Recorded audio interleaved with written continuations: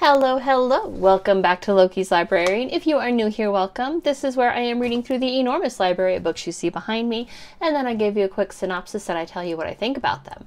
So if you like books, just aren't sure what to read next, hit that subscribe button, like and share my videos, and let me know what you think in the comments.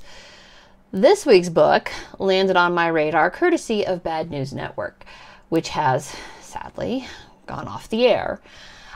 If you haven't heard of them before, Bad News Network was part of Ranger Up. It was a quick weekly rundown of current news and events brought to us by Nick Palmisano and the boys of Ranger Up. Since Nick co-wrote Scars and Stripes, an unapologetically American story of fighting the Taliban, UFC warriors, and myself by Tim Kennedy and Nick Palmisano, it should surprise no one that he mentioned it quite a bit in the months leading up to its release on June 7th and before Bad News Network went off the air. And the accompanying cocktail was a pretty easy pick. It is called Stars and Stripes, which is 5 blueberries, 1 ounce of blueberry vodka, a 1/4 ounce of absinthe, 1/4 ounce of lemon juice, 1/4 ounce of simple syrup, a dash of raspberry brandy, ginger beer, and a sugar cube. So let's do this. Holy cow. Like, what can I say about this book?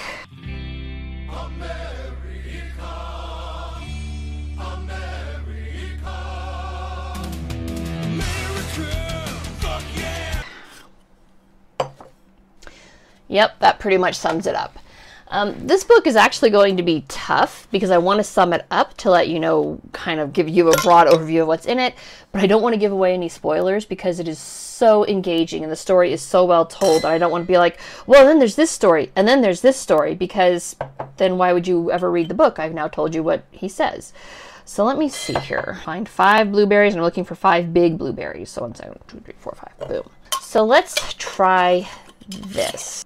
Tim Kennedy was born on September 1st, 1979 in San Luis Obispo, California, was the middle child and second son.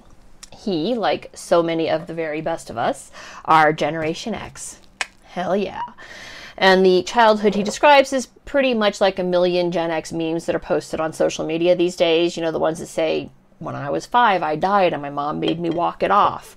Or the ones that say, I left at dawn on my bike and told my mom I was going to go look at a dead body, and she just said, don't bring home the body. That's pretty much all they cared about. And that's accurate, all right? Seriously, I'm Gen X. I grew up that way. As long as we came back alive and not with a corpse, they were pretty much happy with us. So that was nice. That was an excellent childhood. I highly recommend it. Seriously, at the end of the book, I got a feeling like his parents didn't know half the he got up to until they read the book, and then, you know, that's also not uncommon for Gen X to just mum's the word. Mum's the word. Kennedy was homeschooled. His mom included things like cooking and fine arts, so his dad, kind of for the PE portion to balance out the cooking and fine arts, enrolled him in martial arts. And Kennedy started pretty young in the MMA world. I feel like he wasn't even 18 when he started training for MMA style with Chuck Liddell. Boom. So he starts training in MMA and pretty much just took to it immediately. He had that kind of personality and vigor that was what he wanted to do. But essentially, if you are a amateur MMA, it's love of the sport. You're not getting paid to do this. This is something you do because you're enjoying yourself, not because there's a great deal of money in it at those starter levels. Oh no, there it goes. I almost needed a man. It would have been horrible. My husband would have laughed at me and mocked me if I said, honey, I need a man. Kind of to help finance the travel, and because you need a job if you're not getting paid to do MMA. Right? So he decided that he was going to become a police officer because his dad was a police officer. His brother, I think he said his sister. It's like a generational family thing. They were all police officers. Totally legit, right? Problem is, he decided he wanted to be a police officer when he was still like 17, 18. And where he grew up, I think it was Atascadero, California, but generally most places you have to be at least 21 to be a police officer. He started out being an EMT. Only had to be 18 to be an EMT. So he started as an EMT, recounts some stories from there, which, everything he recounts is a very formative part of his life, all right? It's not like he's just randomly selecting memories. I mean, maybe he was, but more importantly, it seems like he's selecting memories to relay that taught him a lesson of some sort. taught him what not to do or how to be better, or who were the good mentors and who were the bad mentors. And so those were the stories that he chose to tell, and they were very well told. So he started off as an EMT, and he did that for about a year before he went and became a firefighter. Awesome sauce, right? Blueberries, vodka, absinthe, lemon juice, simple syrup, plus ice. And then shake well. Ooh. Now this, oh, come on. I might need a man. There. Unstrained. So ice, blueberries, everything goes in the clink. And then we drizzle the dash. I'm going to drizzle a dash of raspberry brandy here, but I'm going to drizzle a dash of raspberry brandy. So, after the EMT, he spent a year doing that, and then he became a firefighter. Incidentally, this is not uncommon, all right? A lot of people tend to do this, and it's I think, probably a pretty well-rounded way to get yourself to officer status, because you got a little bit of everything. You're pretty much always aware. You do not have to wait until, I skipped the gym on Friday. I'm starting to feel like I should not have skipped the gym on Friday. Skip one lousy day, and suddenly he can't open anything up. Does it just twist off? Does not look like a cork, so I don't think I need a corkscrew. Oh my god, I'm not the only one Googling it. Oh, for fuck's sake. Pause for technical difficulties. Okay. I am back from my technical difficulties. My husband just pulled a muscle in his shoulder opening the bottle of Chambord for me. There's actually a Google search on how to do it. Alcohol shouldn't be that hard. Dash of Chambord. I've never had it before, but I love Chambord. Became a firefighter at 20. We did that for about a year, and then joined the police academy in, I guess, Atascadero. Maybe it was San Luis Obispo. We tap it with the ginger beer. Now, he did very well at the academy. I want to say he was almost top of his class, and he had some bitterness over why he wasn't the top. It's cool, it's fair, I get it. But then, through a combination of bad Tim decisions,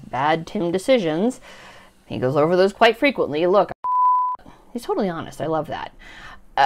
He ended up graduating the academy, but was unable to join the police force because of bad Tim decisions. It's an important life lesson, guys. You can do really well and things up from bad attitude. I think that's kind of the lesson he was trying to impart. Coupled with a bunch of other bad Tim decisions. So a combination of bad Tim decisions, he ended up graduating the academy, unable to join the police force, which coupled with a bunch of other bad Tim decisions led him to almost killing himself.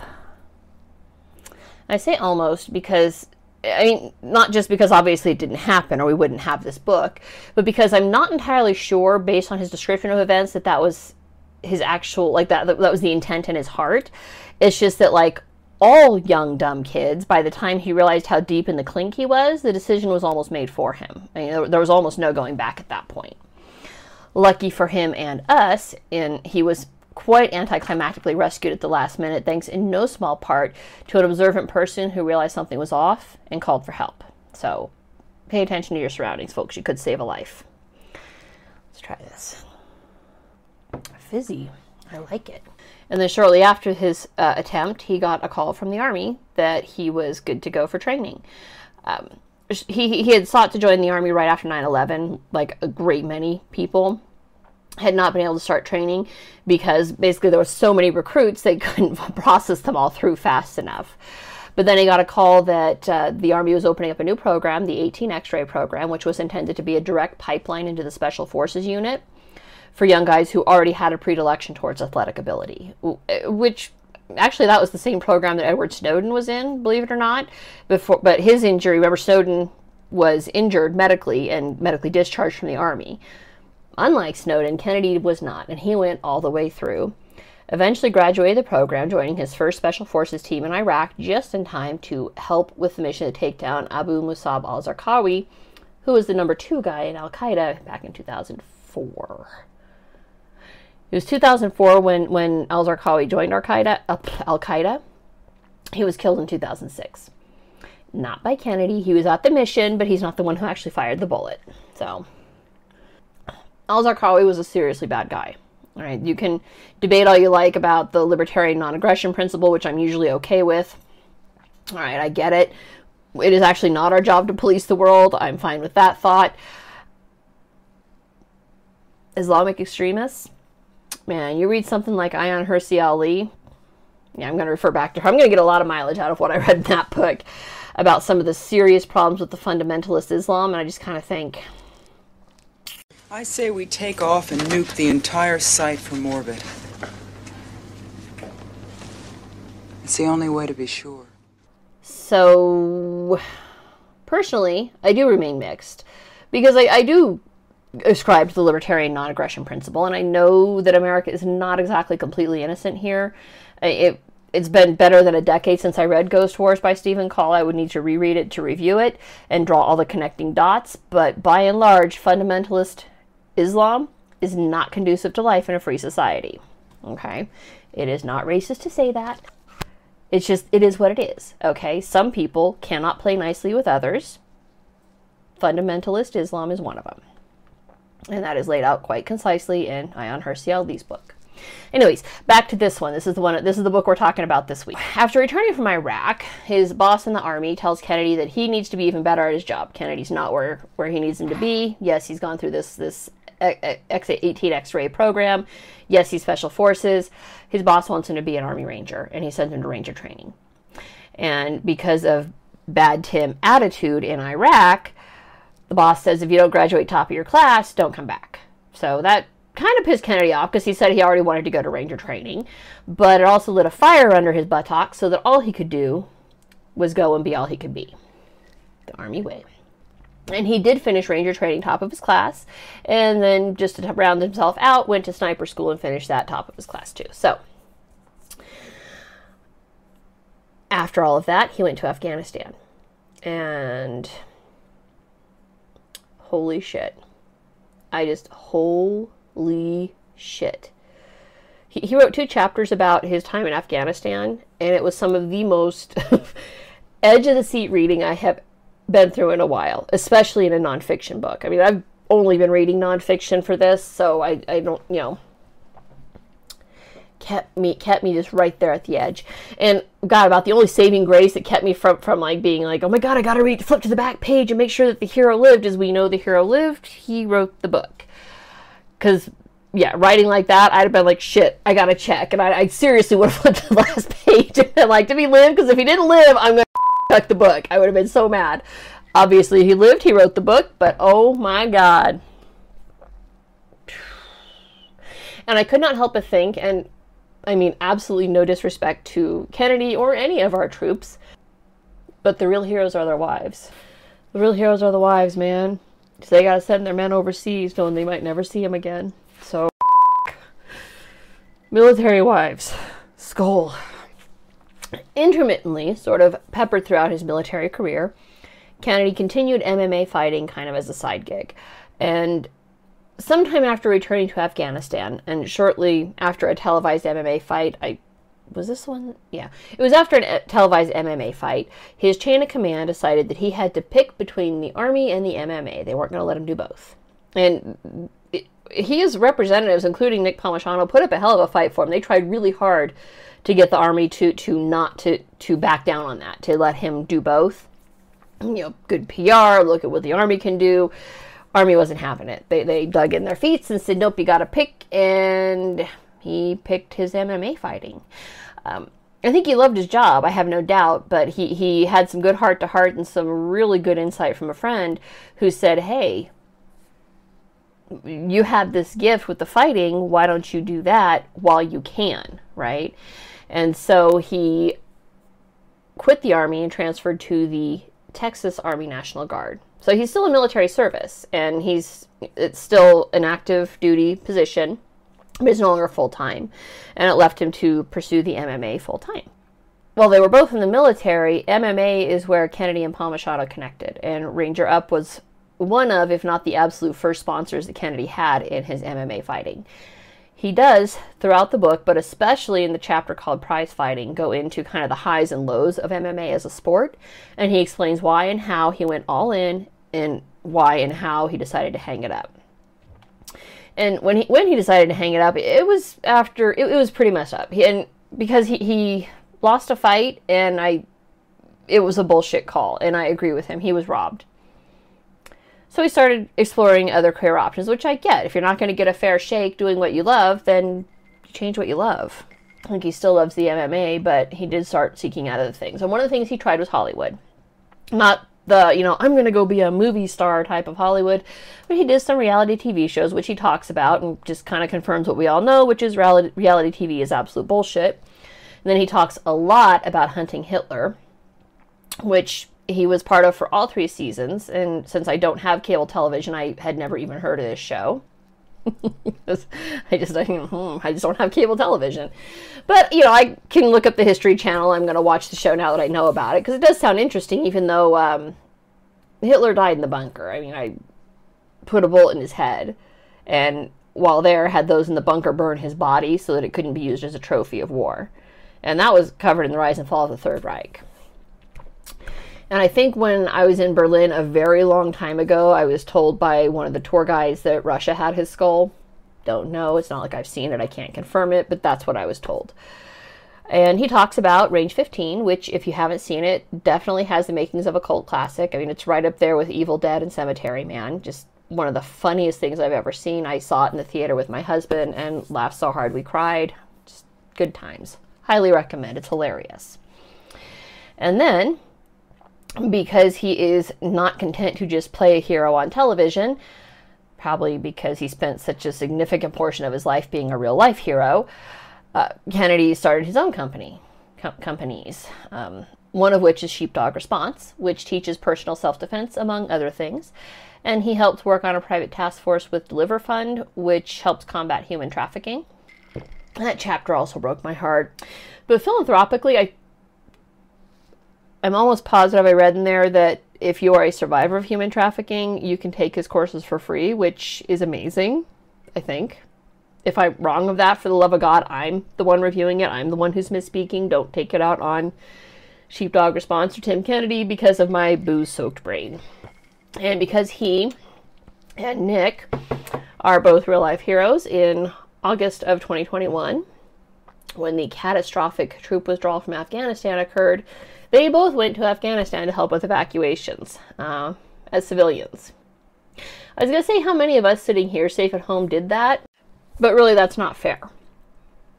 Because how many of us would have been nothing more than an additional liability in that situation, unable to really contribute anything except the general panic. So probably better those of us who can send thoughts and prayers that that's all we did, because what else could we do? We don't have the equipment or the capacity that Nick and Tim did. You, however, can help solve the problem. You want to know how?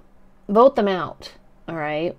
Elections coming up in November. First recourse is always the ballot box. We can help solve these problems by turning over the corrupt officials that are in Congress right now. Start with Nancy Pelosi, that one who's not letting us petition for redress of grievances. If you watched last week's video, you know what I'm talking about. Although she's not the only one. Remember, I said last week, not just Pelosi, per Justin Amash, whoever's been, and again, he would know, he was in Congress. They haven't let anybody amend any bills in 6 years, no matter who Speaker of the House was. So they're all corrupt. Vote them out. That's what we do. This book was so good. Oh, it was just a roller coaster from the word go. God, I lost track of the number of times that I laughed and then cried, and then laughed and cried at the same time, kind of like I've been doing through this review, because he just pulls you along. I need to add some comedy books to my reviews. He just pulls you along this wild ride that's been his life. It's just crazy, and all the lessons that he learned throughout it. Sometimes he will explicitly spell out the lesson, and other times you kind of have to infer it from context, but the lessons are there. Today's generation needs some of those lessons. But I loved how he truly was humble enough to know when he messed up, but cocky enough to be honest about it. And that's a rare combination that not everybody can pull off, this kind of humble cockiness, but he does it.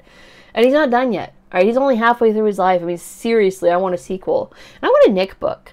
I want to know about West Point, Duke University, Ranger Up, and where's Nick now? I mean, we've heard nothing since Bad News Network went dark, and I miss Bad News Network. Nick was a very comforting anchor. Oh, if I had two things I would want to see in a second edition, and I would be very surprised if there isn't a second edition of this book, a page of acronyms. And I'm pretty savvy with military acronyms thanks to my day job, but there are a couple that I had to stop and Google. So just a page in the front of the book with all the acronyms that are used so that people can refer back to them. So that would be awesome for the civilians of us. And I would love to know the colonel's name and the one in Afghanistan. Read the book, and then you too can be frustrated by Nick and Tim's professional discretion on this matter. And that's it for this week. Let me know what you think in the comments, and I will see you guys later. Bye.